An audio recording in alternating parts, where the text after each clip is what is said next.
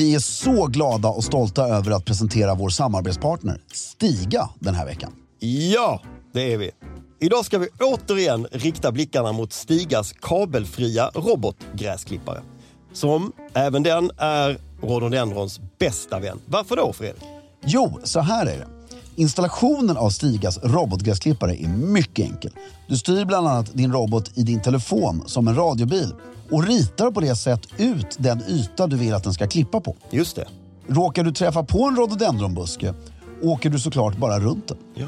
Du kan även välja ut no-go-zoner, alltså hela ytor där roboten inte ska klippa på. Och något som är väldigt elegant är att det även går att få pinstripes och schackmönster på gräsmattan. Du kan alltså med Stigas hjälp få din egen engelska slottsträdgård, även om du exempelvis har en tomt på bara 500 kvadrat. Det är helt otroligt. Helt otroligt. Just nu får du även såna cashback på utvalda robotgräsklippare. Från 150 euro upp till 500 euro. Och så ingår det även fri datatrafik samt att du får 5 års garanti. Gå in på stiga.com för att se mer av hela den här kampanjen och se vilken robotgräsklippare som blir just din goda vän den här säsongen. Med det sagt säger vi stort tack till Stiga den här veckan för att ni håller elegansen i trädgården. Ryan Reynolds here from Mint Mobile. With the price of just about everything going up during inflation, we thought we'd bring our prices down. So to help us, we brought in a reverse auctioneer, which is apparently a thing.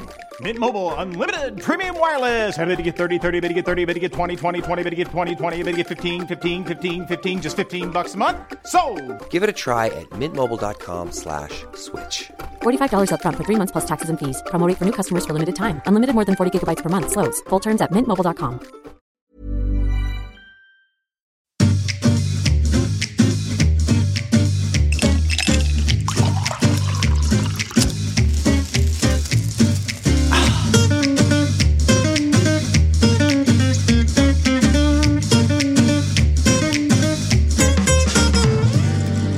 Hej och välkomna till ett avsnitt av Stiljournalen svarar. Jag heter Fredrik af Klerker och sitter här med min förtjusande vän Filip Strömbäck. Trevligt. Jag kände mig plötsligt att jag ville bli som Hike eller något sånt där. Ja, men det lät väldigt så lugnt som ett gammalt Café Norrköping. Exakt vad jag tänkte säga faktiskt, Café Norrköping. Tänkte du säga just Norrköping? Ja. Hur många De här kaféprogram fanns? eftermiddags-tv-programmen med en väldigt lugn och behaglig ton. Ja. Det var inget hetsigt, det var ingen uptempo, det var inte... De finns fortfarande. Jag vet. Vad heter hon som har så många barn och som är så söt? Tilde de Paula. Ja. Hon har ju någon sorts kaféprogram, va? Ja. Kan man, efter 5 heter det. Det är väl en sorts kaféprogram. Men det ska vara på SVT utan reklam. Ja, helst. Det gör att man ser fram emot att bli pensionär.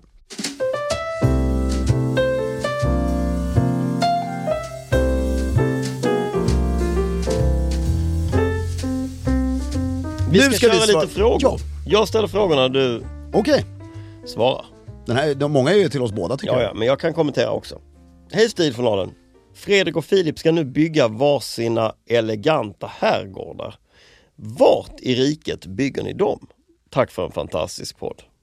Jag tycker Filip svarar först.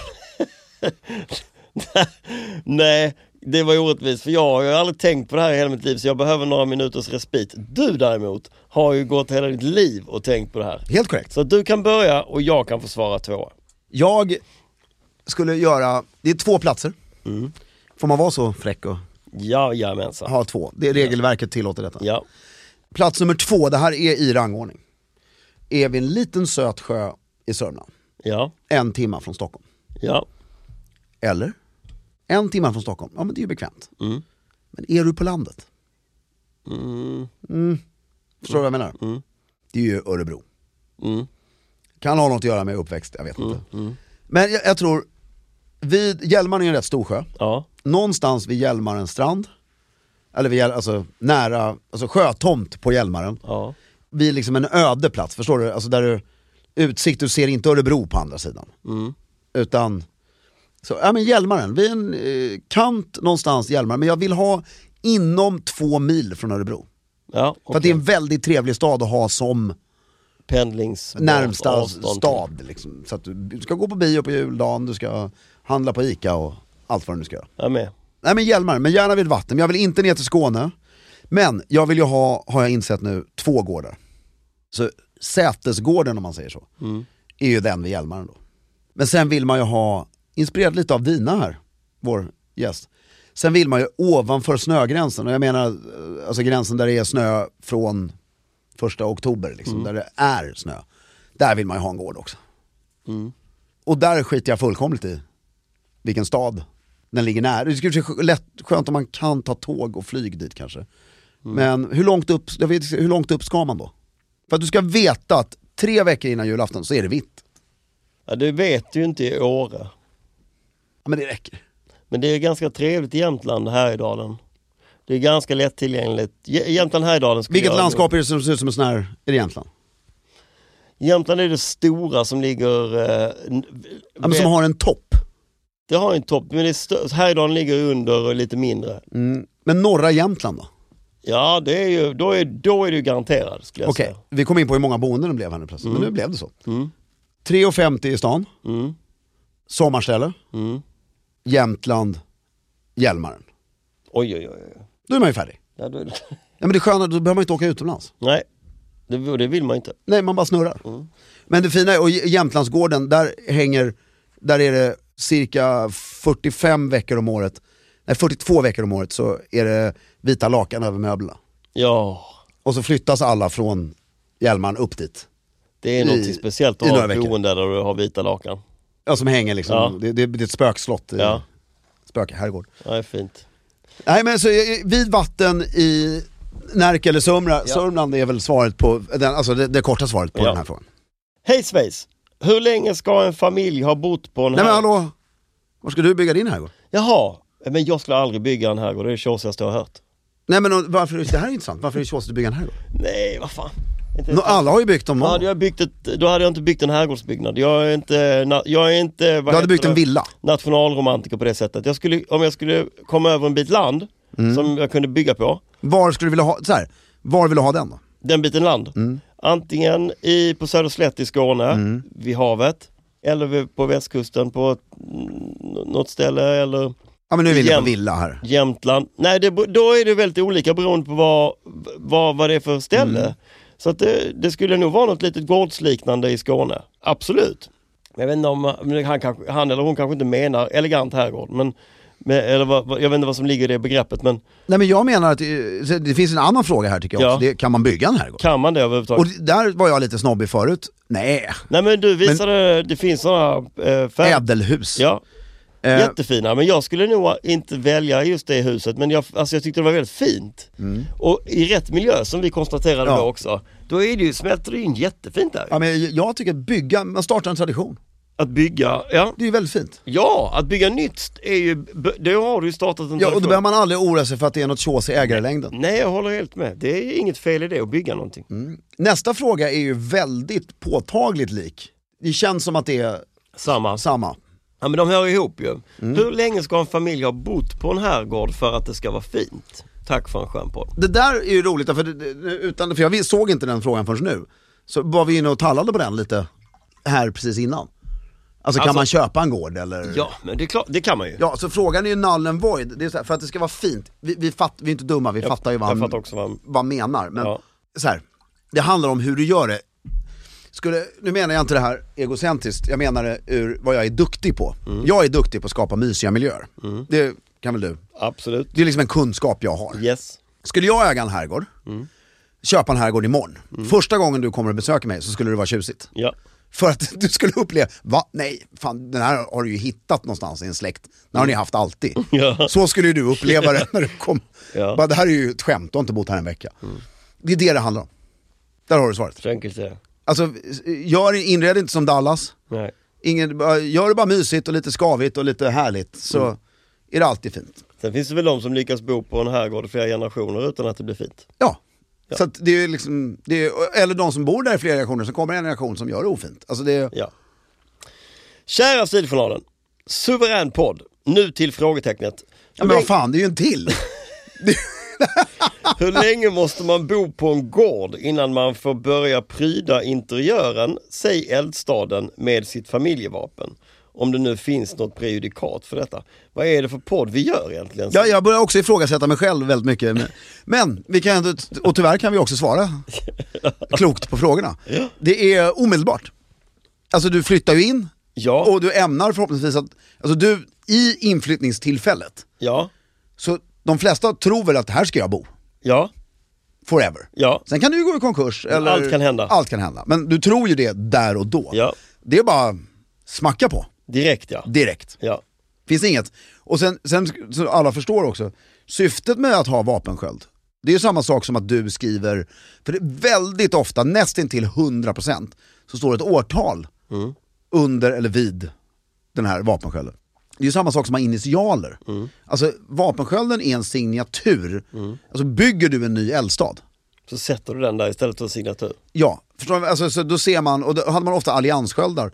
Där ser man, ja men där byggde ju mormor och morfar, där var han som var för 300 år sedan, för han var gift med den. Och just det. Där är de som har byggt det, så att det är liksom lite olika. Och sen har du andra grejer, grinden kan du ju bara ha en stor jävla vapensköld på. Eller något sånt där. Brevlådan går bra också. Nej men det är bara att köra på.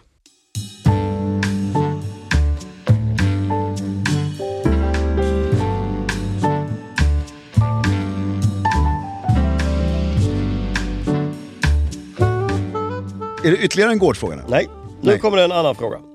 Hej! Vill först och främst tacka för en fantastisk podd och ett arbete som ni gör för ett stiligare Sverige. Efter varje avsnitt så pratar jag och min pappa igenom avsnittet, vilket har gjort att vi har kommit varandra närmare. Herregud vad lycklig och rörd jag blir nu. Det var väl... Det här är det finaste vi har... Var inte det vackert? Det här kommer jag rama in. Det var väl vackert. Tänk att du har... Att du har helt otroligt skapat vackert. Det här. Tack så mycket, vi blev väldigt glada för den här. Nu till min fråga. Den svarta kostymen, inom citationstecken, får ofta ta emot negativa åsikter, men är kanske den vanligaste kostymen hos gemene mans garderob.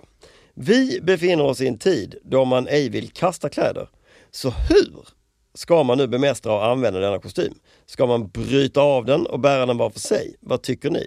Jo, jag har en idé som jag själv har gjort faktiskt med en kostym. Men där måste snittet på kostymen vara ett visst för att det ska funka. Och det är att man kan göra om den till en smoking.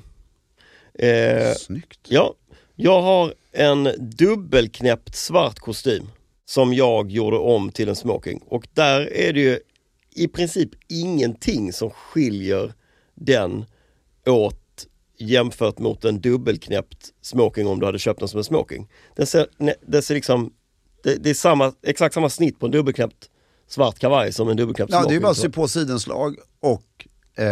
Jag sydde på sidenslag och sprättade bort locken på fickorna och så revärer på brallorna. That's it. Och det är klart att det är ju inte en optimal smoking. Låt säga att du har en treknäppt svart kostym.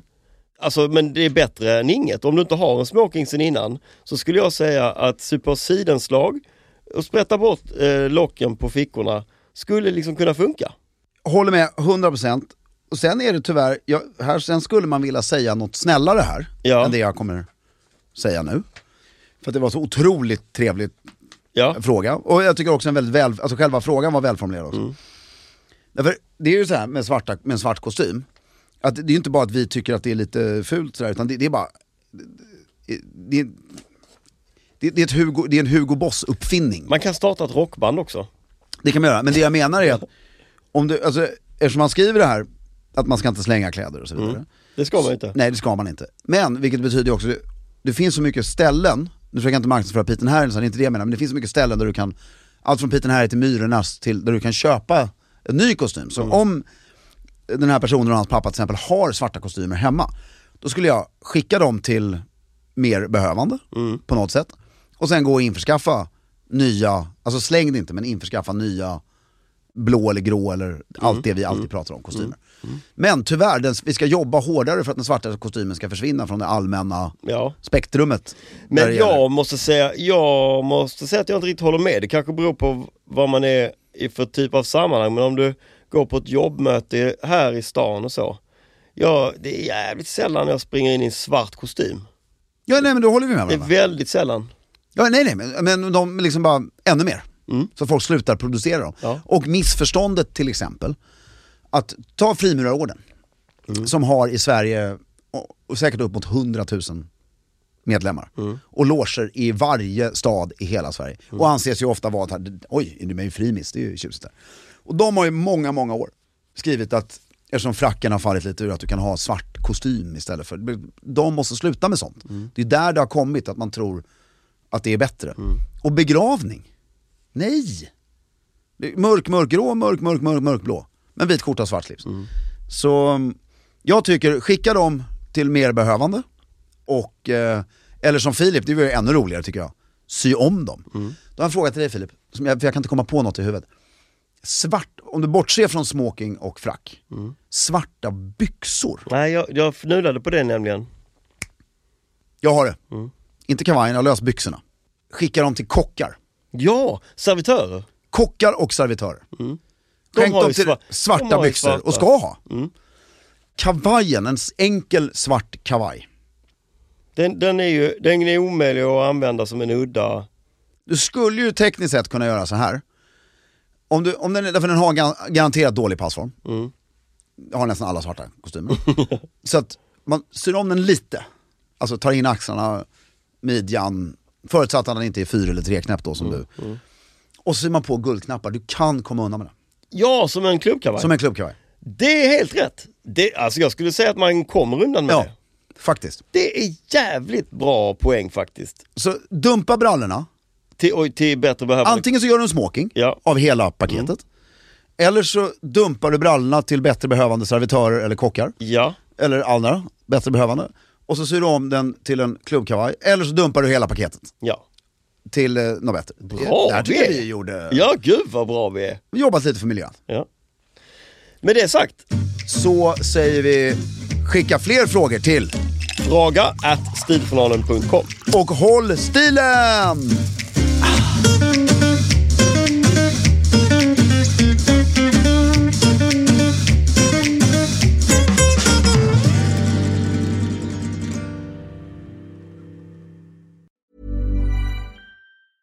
Mom deserves the best, and there's no better place to shop for Mother's Day than Whole Foods Market. They're your destination for unbeatable savings, from premium gifts to show-stopping flowers and irresistible desserts. Start by saving 33% with Prime on all body care and candles. Then get a 15-stem bunch of tulips for just $9.99 each with Prime. Round out Mom's menu with festive rosé, irresistible berry chantilly cake, and more special treats. Come celebrate Mother's Day at Whole Foods Market. Hey, it's Paige DeSorbo from Giggly Squad. High quality fashion without the price tag. Say hello to Quince.